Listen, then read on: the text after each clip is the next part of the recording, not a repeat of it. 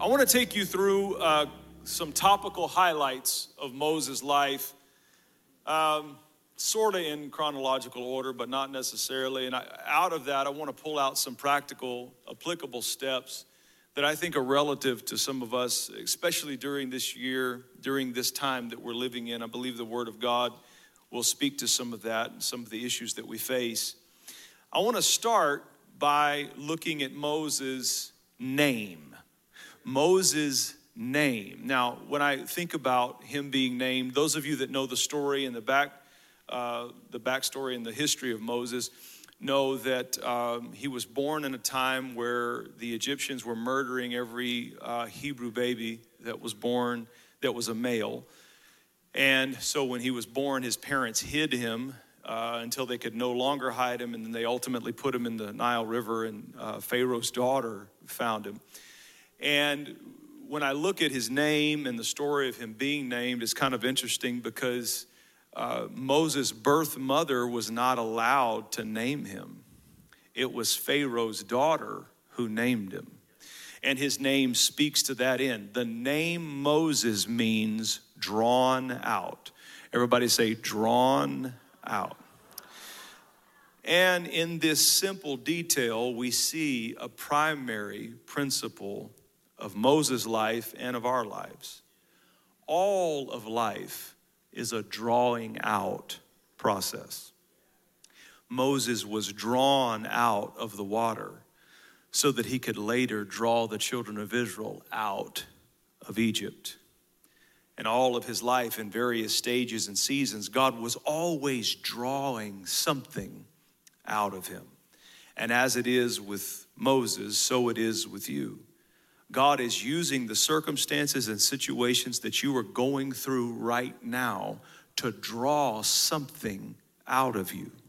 Moses was drawn out of the water in an instant, but then we don't see anything about him in the scripture for 40 years. It's a long time for the scripture to go silent on such a mammoth figure. But even that speaks to us, because the reality is it is easier to draw the baby out of the water than it is to draw the leader out of the baby. It's easier to take the baby out of the Nile than it is to bring the man out of the baby. Or the same's true with a woman. You can pull a baby out of a woman almost instantly, but it may take 25, 30, 40 years to draw the woman out of the baby. A woman releases the baby a lot sooner than the baby will ultimately release and present to you. A woman drawn out. You are somewhere on the divine timeline of God. And God has ordered your steps and ordained your life and your circumstances so that at different seasons and various times during the journey of life, something will be drawn out of you. I believe God in his grace allowed us to go through this year because certain things have been drawn out of us this year. I didn't know I could fight so hard until I faced this year. But when I faced this year, the fighter was drawn out in me. Some of you didn't know you could have so much faith, and then when you were faced with so much opposition, the faith was drawn out of you. Some of you didn't think you could survive without certain people. In fact, certain people told you if they ever lost you, they'd fall apart. And then you watched them walk away and you're still here. And the survivor was drawn out of you. But the reality is it takes a lifetime for the full manifestation of your destiny and who you really are to be drawn out of you. And that's what Moses means. It means drawn out. And for a few moments, I just want to look at a couple of things in his life that I call the Moses model. And that's the title of the presentation today, the Moses model. Point number one we see in his life, and from the text that we read, the text says he was learned in all of the wisdom of the Egyptians. And point number one is that education is ordained by God. Education is ordained by God. God arranged the circumstances of Moses' adoption, partly so that he could be educated by the finest minds in the earth. Okay. The Egyptians were brilliant, and we are still studying their pyramids and some of their formulas. And God, if you look at it knowing the backstory, God is raising up who Jesus would call the greatest prophet, the greatest pastor in the Old Testament. And God is raising him up. But God did not want his leader to be uneducated. So God allows the daughter of the king to find Moses in the Nile River and adopt him and love him as her own, partly so he could be given the best education possible. He had the world's brightest minds at his fingertips so that he could learn and be educated. And Moses was trained. He was adopted into the royal family, and therefore he was trained to be a king, trained to learn how to build a nation and lead a nation, because that was part of his destiny. God knew what he would need in his future, so God sowed the education into his mind and ordained the education into his mind that he would ultimately need. Now, education has two phases. One that is forced on you. You know, in America, they make you go to school. And if you don't send your kids to school, they'll come visit you, knock on your door, and ask you why you're not sending your kids to school. You have to send your kids to school. Education is forced on you when you are young. But then you get to a transition point. The second phase of education comes when it is forced by you. So for 40 years, Moses had education forced on him in Egypt. But then, if you know the story, after he murdered the Egyptian who was afflicting the Hebrew, he had to flee to the wilderness. And when he gets to the wilderness, he's educated for the palace. He knows the protocols of the palace, but the city boy don't know nothing about the wilderness. He doesn't know what plants you can eat from and what berries are poisonous and what isn't. He doesn't know where to go, how to operate, how to exist in a new environment. And so he forces education on himself. He forces himself how to learn and how to operate and how to navigate in a new environment. And I'm telling you, some of the places God is going to take you in your life, you are going to have to force education on yourself in pivotal seasons and in pivotal ways. And I want to tell you, like Moses, you've got the best teachers in the world at your fingertips. You do not have to go and enroll in college. And if you're going that route, that's great. I recommend it. But you do not have to go and enroll in college in order to get educated. We got the world's brightest mind that are writing books. I knew you would shout about this. We got the world's brightest mind that are doing podcasts and leadership courses.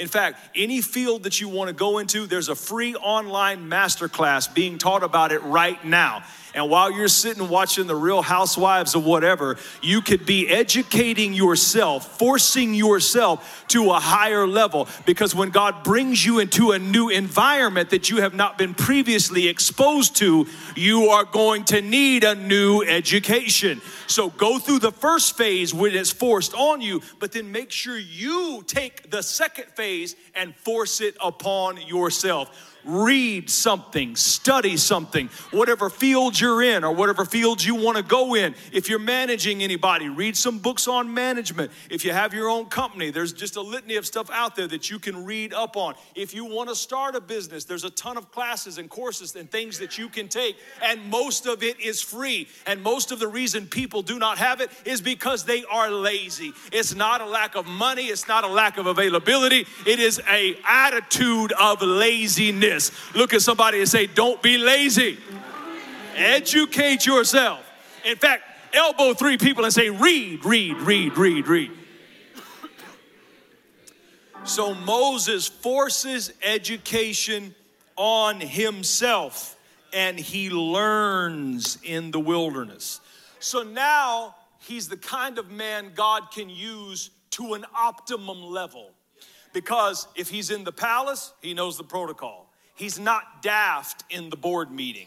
He's not out of his depth when he's in a board meeting or when he's in a council meeting or when he has to walk into the palace. When he walked into the palace to tell Pharaoh, hey, God said to let my people go, he knew how to walk in. He knew how to get an audience. He knew the protocols of approach. You can't just walk up to a great leader like Pharaoh any old kind of way. There's a way you have to approach. Moses knew how to do it because he was educated in the house. And he was educated in the house because God ordained the education. But when Moses got the people into the wilderness, he knew exactly where to lead them. He knew around that tree is a box canyon, and behind that canyon there's a brook that we can drink from, and the waters are not contaminated. No matter where he went, left or right, this way or that, he was educated so that God didn't have to stop to train him on the fly or train him on the run. If you're really going to run in the blessing and the favor and the things of God, you need to be prepared for the appointment. Don't get to the appointment and then try to get paired up to it. You need to be prepared for the appointment. This is a word from God to somebody. And I may not be running the aisles and tossing oil on your head, but this is an anointed word from God. You need to educate yourself, because where God is about to take you, there won't be time for you to develop once the door opens. You need to get it in now. You need to read the stuff now. Take the courses now. Take the classes now. Look into retirement now. Look into investment now. You say, I ain't got no money to invest. Well, what if God blesses you like you've been praying and asking him to? What are you going to do with it? Go buy something, or are you going to do something wise with it because you invested in education? It's ordained by God. Point number 2, lean in to your experience with God. Look at somebody and say, lean in to your experience with God. Exodus chapter 3, verses 2 and 4. Look at this. And the angel of the Lord appeared to him in a flame of fire in the midst of a bush. So he looked, and behold, the bush was burning with fire, but the bush was not consumed. Verse 3, then Moses said, I will now turn aside. Read that little part with me. I will now turn aside. Read it like you went to Starbucks before you came to church and you're not tired and sleepy and groggy. I will now turn aside. I will now turn aside to look. And God called to him from the bush. Oh, look at verse 4. When the Lord saw that he turned aside to look, that's when God called to him from the midst of the bush. So there's already something amazing and supernatural happening. This bush is on fire. The presence of God is there. In fact, the presence of God is why the bush is on fire. And it's an amazing thing. The ground is holy. We'll find that out later. But Moses is walking by and he said, I will turn aside to look. And that word turn aside there in the Hebrew means to lean in, to get closer, to inspect, to get a closer look at it. And when God saw him lean in to that moment, when God saw him get closer and turn aside to look and go closer and inspect it, then God took the relationship to another level and began to talk to him about himself. And the point of this is, there are times as a believer, and the truth of the matter is they can be rare, but there are times as a believer, there's times when you're reading your Bible and you're just reading. Not much is happening, you don't feel much, not much going on, you're just reading. There are other times when you're reading and it feels like the words are slapping you from the page, just hitting you, just getting you. There are times you're just sitting there reading the Bible and tears start falling down your face and you feel the presence of the Lord. Or there's times when you're having devotion, you're just worshiping the Lord in your car on the way to work. And sometimes you're just listening to a song, But sometimes that song, there's like something on that song. You just you have your car fill up with this presence and it's beautiful. And the point is, when you get those moments and those experiences, there's times in your prayer time, you're just talking. There's other times when you're praying and you just feel the force of it, and it's easy to pray. That prayer isn't laborious. It just starts pouring out of you and you're communing with God. When you get those times, lean in, get closer, stop and take notice and fully invest in those. In those times where you feel that, don't leave until it lifts. I've been in services when the service was over, and I just go and sit down and just wait and not leave until it lifts. I don't want to leave before you. If when you leave, then I'll leave. Don't leave before it lifts. Lean into those experiences with God. And the reason why this is important, there were a lot of times during Moses' journey leading the children of Israel that his passion and motivation to lead them left. And the truth of the matter is, there are times in your life during your journey that the passion and motivation to do what you're called to do leaves you. And when we won't talk about it, people don't testify, hey, I lost all my joy and my passion and my motivation.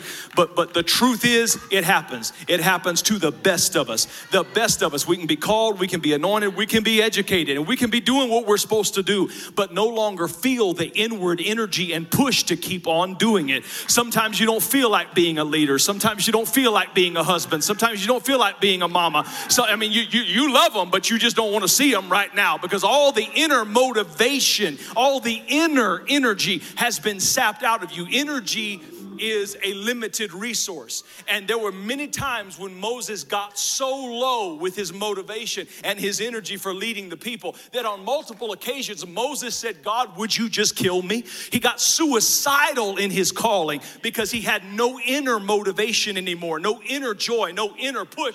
But in those times, he would always go back to his experience with God, to the experiences that he leaned to, that he leaned in to get a closer look. When he would feel that way, when he would feel totally depleted, he would go back to when he was standing there at the burning bush. He would go back to when God came down on the mountain and gave him the law. He would go back to that time where God put him in the cleft of the rock and allowed his presence and his hinder parts to walk by. He would go back to those few experiences with God that he had leaned into. And I'm telling you, something will hit you in your joy center, in your emotional center, in your center where you draw all of your inner energy from. And if you don't have an experience with God to fall back on, you will not accomplish, you won't have the stamina to accomplish everything God has in store for you. But if you will lean into your experience with God, there will be a force and a fuel and a reserve that when everything in your life gives out, you can tap into that and keep on going. You can tap into, I've had an experience with God. Now, I know everybody won't clap with me because there's just a few of us that have had a real experience with God. But come hell or high water, nobody will ever be able to talk you out of what you experienced with God. And it doesn't matter how bad life gets. It doesn't matter who leaves you or who dies or who forsakes you. Your soul is never completely cast down because no matter how bad it gets, you can always go back to the experience. He leaned into his experience with God. Then point number 3. This is a big one. This is a big one for where we're living right now. Point number 3, listen up. If you ain't heard nothing I've said, listen to this. Point number 3, never value principles over people. Never value principles above and over people. In Numbers 27, 1-7, I don't have time to read it. They'll put it on the screen. You can go back and fact check me if you want to, see if I'm right or wrong. The daughters of a man named Zelophehad, okay, they came to Pastor Moses with a major divisive political issue. All right? The whole nation was divided over it. The principle of the day, the protocol of the day, the social norm of the day is that if a man had only daughters and no son, when he died, his estate, his inheritance, all of his money would skip the daughters and go to the closest living male heir. Okay. So when a wealthy man would die, all of the male family members would get real excited if he only had daughters, because they knew that the law and the principles of the day would cut the daughters out and that the male living closest male heirs would receive the man's inheritance. Well, this guy, Zelophehad, he was wealthy, he was rich, okay? And so, you're talking about back in these Bible days, a very primitive society that was not kind to women anyway, okay? And so the daughters have the nerve to come to Moses and raise this issue, and it started getting political clout among the people, and the people got divided over it. And the daughter said, this principle's not right. We should be able to have the inheritance of our father. And it divided the nation. Everyone was up in arms over it. There was a left side and a right side, and they were arguing about it and calling each other names and demonizing each other over the position that one or the other took. But nobody had bothered to ask God what he thought about it. So Moses, feeling the heat from both sides, we ought to do this, we ought to stay with what the social norm has been. And then the other side saying, no, it's time for reform. It's time for us to get treated better and more fairly. Moses took all this pressure and he went into the tabernacle with it. And he laid on his face and he asked God about it. And God answered him and said, the women are right. Give them their father's inheritance. That's one of 6 times in the scripture where the scripture says the women were right.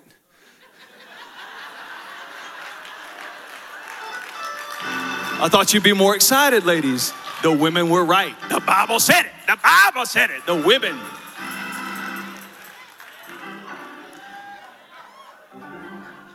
Why was Moses able to find this nugget of revelation? Why was Moses able to get God to speak to a national political issue? Because he didn't value principles over people. Now, we're being force-fed a diet of divisive politics right now. Political principles. And many of you, God bless your heart, have resulted to valuing the principles over people. And in doing so, you've lost the heart of God. You have demonized your brothers and sisters because they adopt different political principles as you. One of you said in ignorance last week on your social media page that you cannot be a Christian and vote for XYZ. Ladies and gentlemen, you have never been, nor will you ever be, the judge of if someone is a Christian. There is one judge. There is one Father. There is one God above us all and in us all and through us all. And that is not your position to say. But when people start valuing principles above people, they start saying ignorant things. You can take a person with an otherwise very bright mind and just reduce them to a blithering idiot. When they start valuing principles over people, that is not of God. Okay. That is not of God.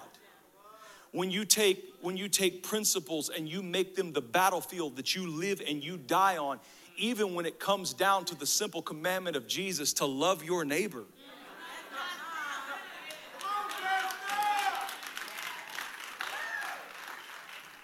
It's something that is causing our nation, and particularly the Christians,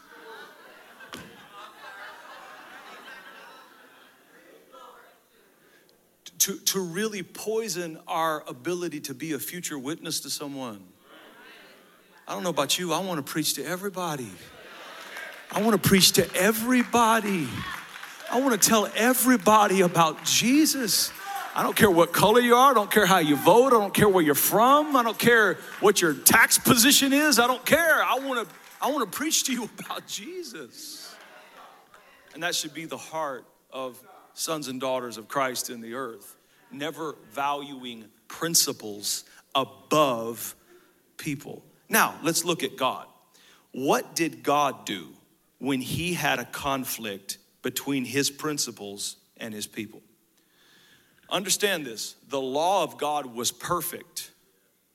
The only problem with the law is it revealed all too perfectly how imperfect we are. It's like that's the problem with a speed limit. The speed limit is posted not to keep you from speeding, but to allow you and the officer to see just how bad you were violating the law that was written. You understand? Law of God was the same thing. The law of God did not come to make them perfect. It came to make them realize how imperfect they were. So we had a problem. God loved us, the people, but there was a law against us, a perfect and pure law that said guilty, guilty, guilty, guilty. And the law became an offense to us. But Colossians 2:14, this is what God did with it. Having wiped out the handwriting of requirements that was against us. This is what God did when he had a conflict between principles and people. He wiped out the handwriting of requirements that was against us, which was contrary to us, and he has taken it out of the way, having nailed it to the cross. When God had a conflict between people and principles, he took the principles and nailed them to the cross of Jesus Christ. And one of the reasons you are saved today with your guilty self, with your not living right self, with your broken self, one of the reasons you can stand pure and holy before God is because God has never valued principles more than he values people.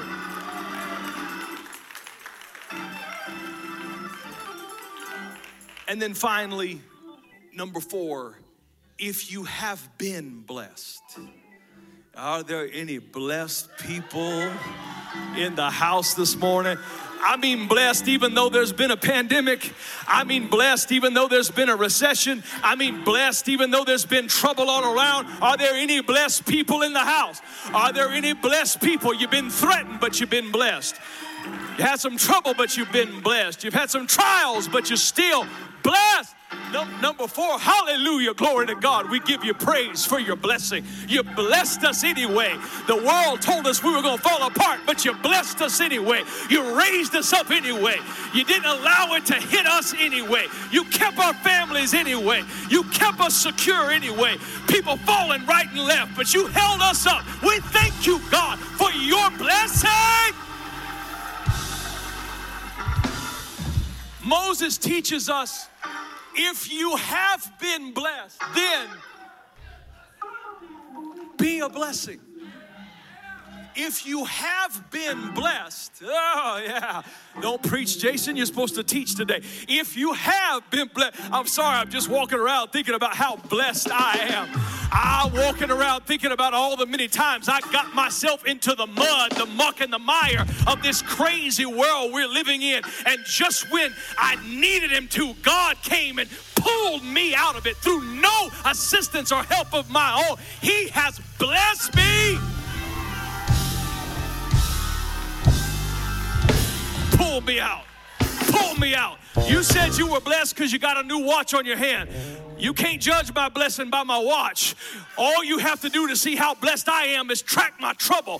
Track how much mess I've been in. Track how many times my foot was caught in the trap. Track how many times I didn't deserve it, but he blessed me anyway.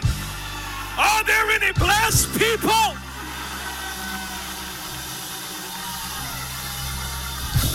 I don't know about you, but he blessed me.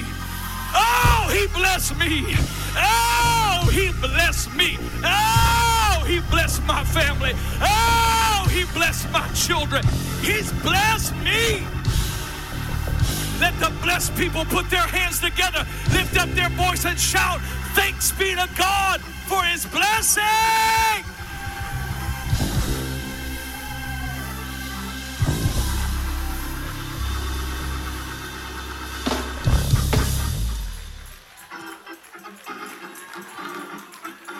I am blessed. Been in trouble, but I'm still blessed. Had to cry sometimes, but I'm still blessed. Been threatened by a lot of people, but I'm still blessed. You know, it's an amazing thing to say. You can say, I'm still blessed. It's an amazing thing to look back over your shoulder and look at all the times you thought it was going to wipe you out, but consistently, time after time after time after time after time after time, God stepped in and blessed.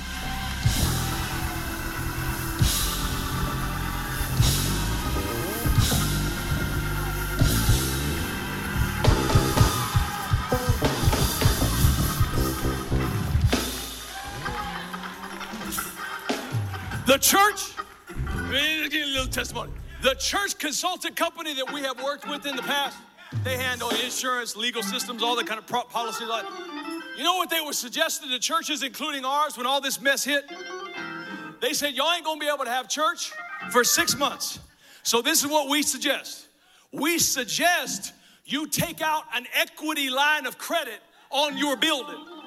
Borrow everything your building is worth to a bank. And the problem with that was we were debt free. And it ain't easy to get debt free. And now a storm comes along in the nation, and they say the only way you're going to survive this is if you trade in your debt-free status and you take a loan against your building, turn the ownership deed of your building back over to the bank and pay for it again. If not, you're not going to have a church at the end of this thing, because they're not going to let you gather. The people are going to be too scared to come. Nobody's going to show up if you do open your doors. Nobody's going to give in an economy that is falling. The best thing you can do is go to your bank, get down on your knees, and hope they will give you an equity line of credit against your property. But the devil is a liar. I said the devil is a liar. When all hell broke loose and the enemy rolled in like a flood, God stepped in once again and he blessed. I said he blessed. I said he blessed. If you've been blessed in some way, shape, or form during the last 6 months of this pandemic, I dare you to give God a praise. If God did something special, something unique, something you weren't expecting, I dare you to stand here with your blessed self and praise him.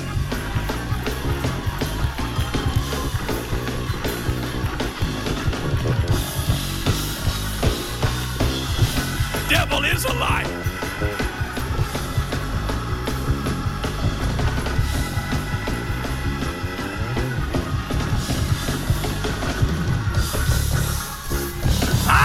Blessed. Say it, I am blessed. I am blessed. Come what may. Threaten all the news you want. I am blessed.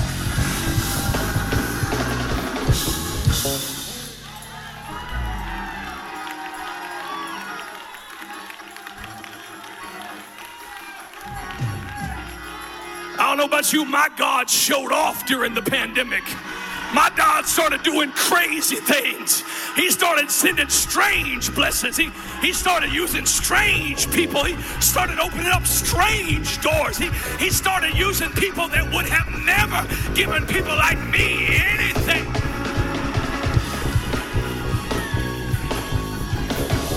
I am blessed.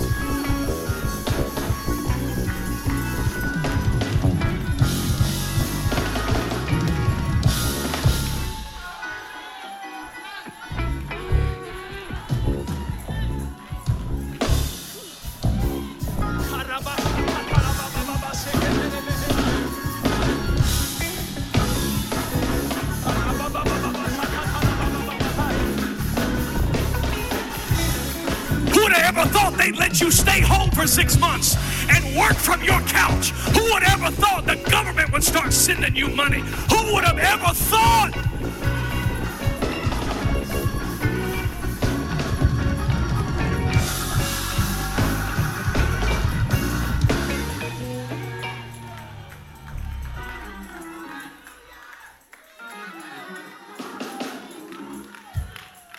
And so Moses' life reveals that blessed people bless people. God started blessing Moses the day he was born. Babies in the hut on the left and the right were killed that day when they were born. But Moses was hidden. Sometimes one of the most beautiful blessings from God is when he hides you. Woo! There's predators looking for you. You know, there's predators walking by asking you for your phone number. There's predators walking by that if you got connected and joined with them, your whole life would go down the drain. And sometimes you felt overlooked. It's not that you've been overlooked. Sometimes you felt like you weren't bright and shining because you didn't get all the attention. It's not that you weren't bright and shining. It's that God in his mercy knew when to hide you. Elbow somebody and say, I'm blessed. So God hid him. Then his mama put him in the Nile River when they could hide him no more. And he was floating by the alligators and the crocodiles and the poisonous snakes. Anybody ever float through something that should have killed you? I mean, you went right past it. It was right next to you. It was right by you. It was bigger than you and stronger than you and threatening you. But somehow what you floated by couldn't destroy you. You know why? Because you are.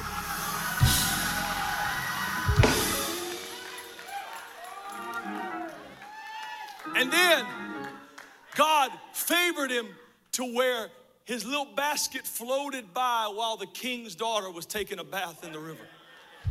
And the right person at the right place, hallelujah, at the right time. How many times have you as a believer seen the same thing come to pass where you met the right person at the right place at the right time and you knew it wasn't some serendipitous moment? It was the favor of God on your life because you are.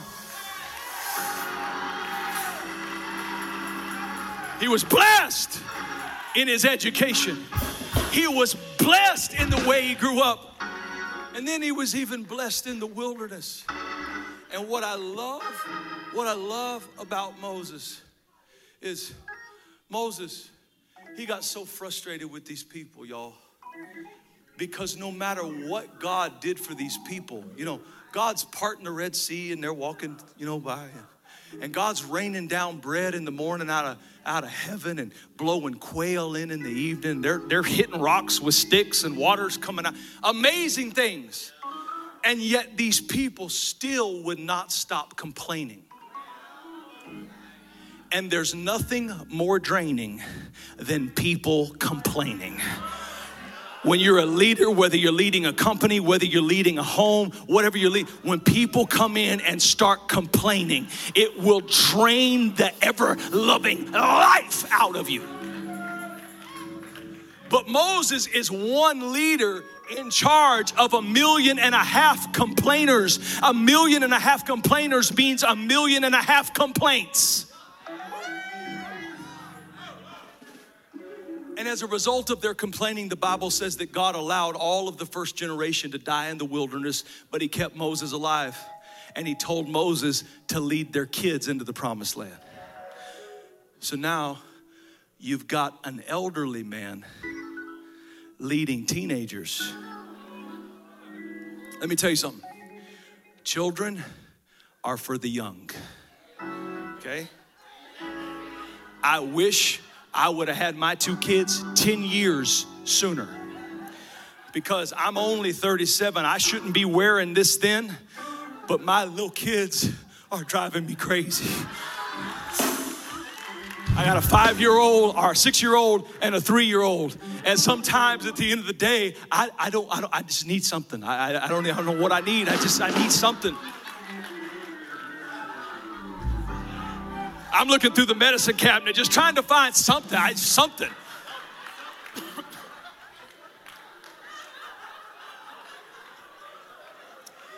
But Moses ain't 37. Moses is elderly, dealing with teenage problems. Dealing with teenage complainers. Have you ever had a teenage complainer?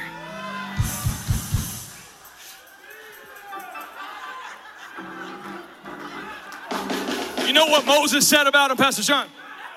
Moses said, their fathers ate sour grapes and set their teeth on edge.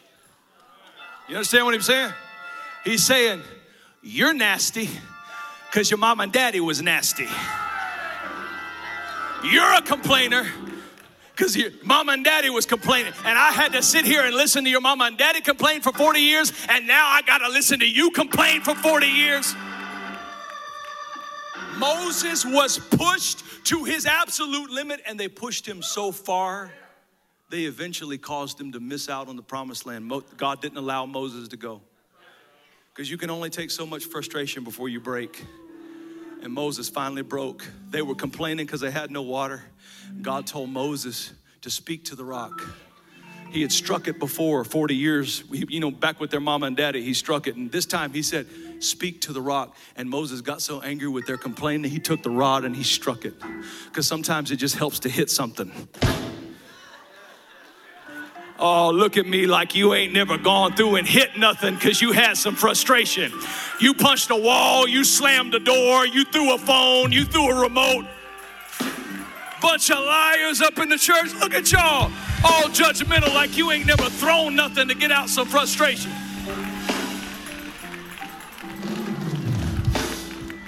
Moses so frustrated, he takes the rod and just strikes the rock.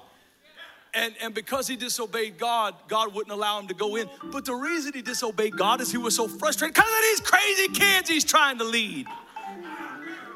But the last thing, if it was me on my deathbed, they all gathered around me, I'd say, to hell with y'all, I'm going to heaven.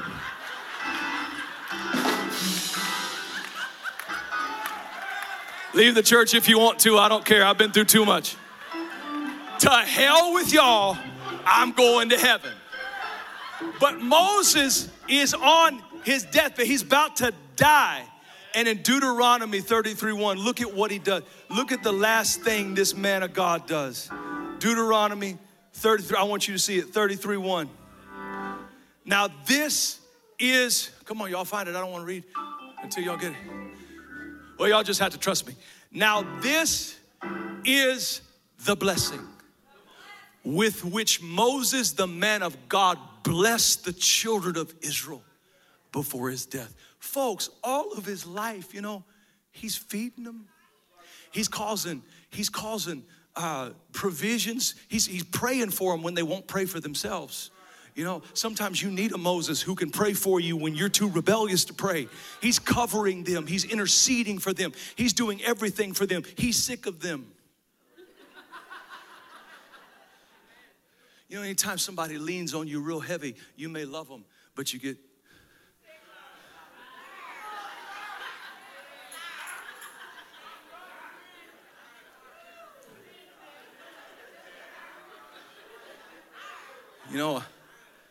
I hurt my leg a few weeks ago and I didn't want you to see it. So I was leaning on the pulpit, I was just leaning on it. I was putting the weight that would be on my leg, I was putting it on the pulpit. Or I was standing like this and kind of holding and kind of lifting one leg up, leaning on it. Because anytime you're injured and you're not stable, you have to shift your weight to another object to keep your balance. And sometimes it's not that you've fallen out of love with the people around you. Sometimes they are so injured and broken, they've been putting too much weight on you to keep their balance. So you got to hold up your weight and theirs too. And I don't care how full of love you are in your heart. You can only bear up under your weight and another person's weight for so long before things start to crack. It may not be time to go to the divorce court. It may be time to fix the thing that's broken, that's keeping your partner putting so much weight on you. Now, whoever that was for, you can message me in private. I felt that. But the last thing he does, right? The last thing he does, in an exhausted state, looking at the reason, looking at all the faces that are the reason, he doesn't get to go into what he has journeyed 80 years for. Looking at the reason he didn't get the one thing that kept him going through the years in the wilderness. He's looking at the reasons. And he extends his hands and he blesses them. Because blessed people bless people.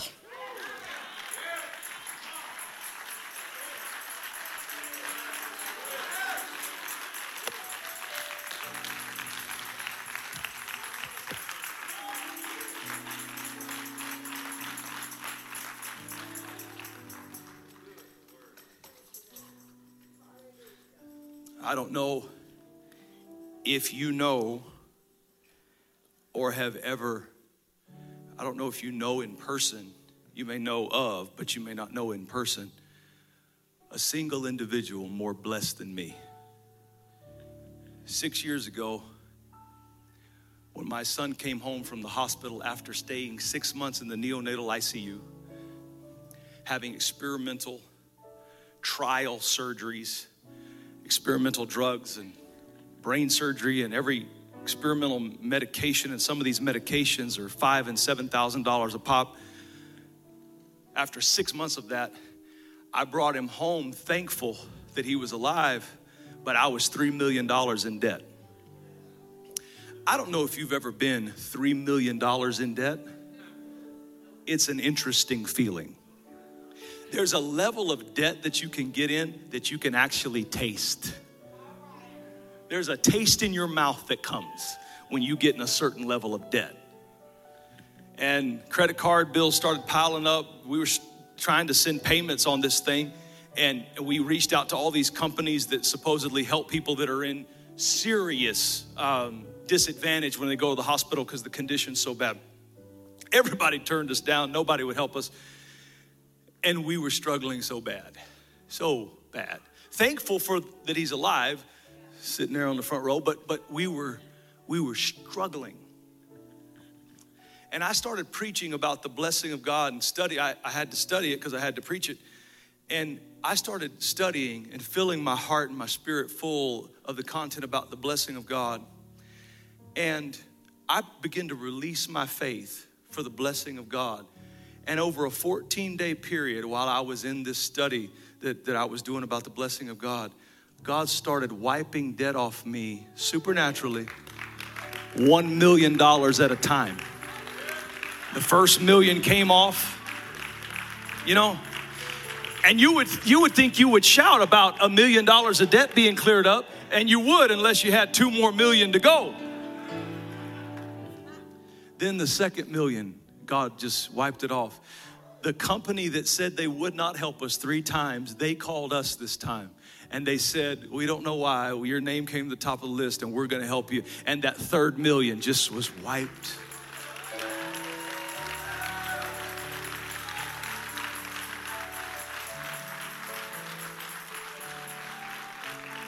I don't know if you ever got a $3 million miracle. I got a $3 million miracle in 14 days. And not only my son healthy, but my credit not destroyed. And my future not put in the hole in a tank that I could never rise out of.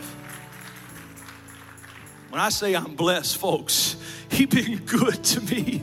He's been good to me. Wasn't nothing I did, wasn't nothing I said. It's just the blessing of God. And so 6 years ago, I was walking around my apartment and thanking God and crying and praying. And the thought rose up in my heart what David prayed. When David said, after God had delivered him and blessed him and strengthened him, David started walking around praying. He said, what shall I render unto the Lord for all of his benefits to me? And he said 3 things. He said, I will take up the cup of salvation. I will call on the name of the Lord. And number 3, he said, I'll pay my vows. And I made a lot of vows to God when my son was in the hospital and they said he would never recover. And one of the things that just struck me as I was teaching that series about the blessing is this last point I used today. Blessed people bless people. God told Abraham when he blessed him, he said, I will bless you. But then he said, to be a blessing to other people. In other words, I'm gonna bless you if you will allow my blessing to flow through you. And that hit me hard. So I started to pray and I started to seek the Lord for vision, because I said, I cannot receive a $3 million blessing and a blessing of a healthy son. I can't receive that and not offer something back to the Lord. So I started to pray, and the Lord gave me a vision and a dream of Bless Fest.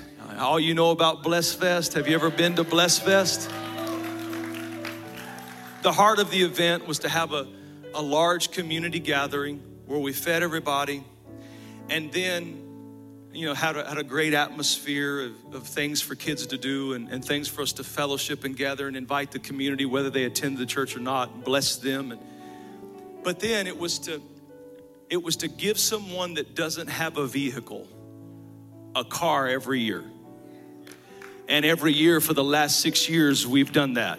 And we haven't given away 6 cars. We've given away 10 cars in 6 years. Isn't that cool? Isn't that amazing? I just think that's amazing. That's amazing that we've given away 10 cars. And because the thing I said to the Lord is, I want to do something that can change the trajectory of someone's life. And some people, they don't want to hand out. They just need a hand up. They just need a little help. And if somebody has the will and the drive and the tenacity, but they don't have a vehicle, they can be limited. And we've seen this Bless Fest car giveaway done. We've seen it do amazing things. People have actually, that attend this church, I'm not gonna embarrass them, but they attend this church. They actually started their business the moment they got a vehicle, and they are doing incredible today. In fact, they're blessing people today as a result. And then at the event, I wanted the church to help with 6 months of rent relief for a family that needed it. And to have 6 months of those living expenses tied to rent, to have that suspended and give you an opportunity to recover, that's an amazing thing. It can change the trajectory. I mean, what would you do with 6 months of rent relief, And so the Lord he put that on my heart. And what we do every year is we ask people to send us their story, email a story, nominate someone. They do need to attend the church, but you can either nominate yourself or nominate someone. Our elders and staff go through it, and then we bring a big raffle bin out here, and Pastor John raffles it, and we select the winners. And it's been a tremendous blessing for 6 years. In 6 years, I gave the stat wrong in Mantle. In 6 years, we've given away over 10 years of rent relief. 6 months at a time. 6 months per family. Over 10 years worth. Now you patty caking, but if it was your rent, you'd be shouting and dancing and thanking God and saying, what a blessing. That's amazing. And we did that as a church. Amazing. And everything this year, from the start, everything this year pointed to us and said, you're not going to be able to do it this year. And just in my spirit, I screamed, yes, we are. So I'm here to announce today that bless people. And on Sunday, November the 1st, we are having Bless Fest. We're going to bless this church, bless this community, bless some people, change some lives. And it's all going to be done for the glory of the name of Jesus. And I want you to be a part of it. So this is what I want to encourage you to do. If you want to nominate yourself or someone for either the vehicle or the rent relief, they do need to attend this church. Share your story at christianworldsa@gmail.com. You take a picture of the screen, just zoom in on that bottom left corner, or some of your right corner, but anyway, zoom in on that, take a picture, send us your story, nominate someone or yourself. And on November the 1st, somebody's walking out of here with a car for free. And somebody's walking out with rent relief. And there's a whole bunch of other things that our staff has added to this and put into this that just make it an incredible event. A lot of people are going to be getting a lot of amazing things, and we'll tell you some more about it as we get closer. But communicate with us, christianworldsa@gmail.com. blessfest@gmail.com. And the next thing I want to encourage you to do, if you can, because bless people, is help us make this event bigger than ever. Every year the budget has grown. This is the most expensive event that our church puts on all year. Nobody donates the car. We go and buy the car. And we make sure it's in good condition. We have it inspected by a mechanic. It's a real transaction. We don't have a deal with Chevy and them just give us a car, you know. We go and purchase it. And no government organization helps us with the rent relief. It all comes out of the church alone. And so your giving and your support of an event like this makes tremendous difference.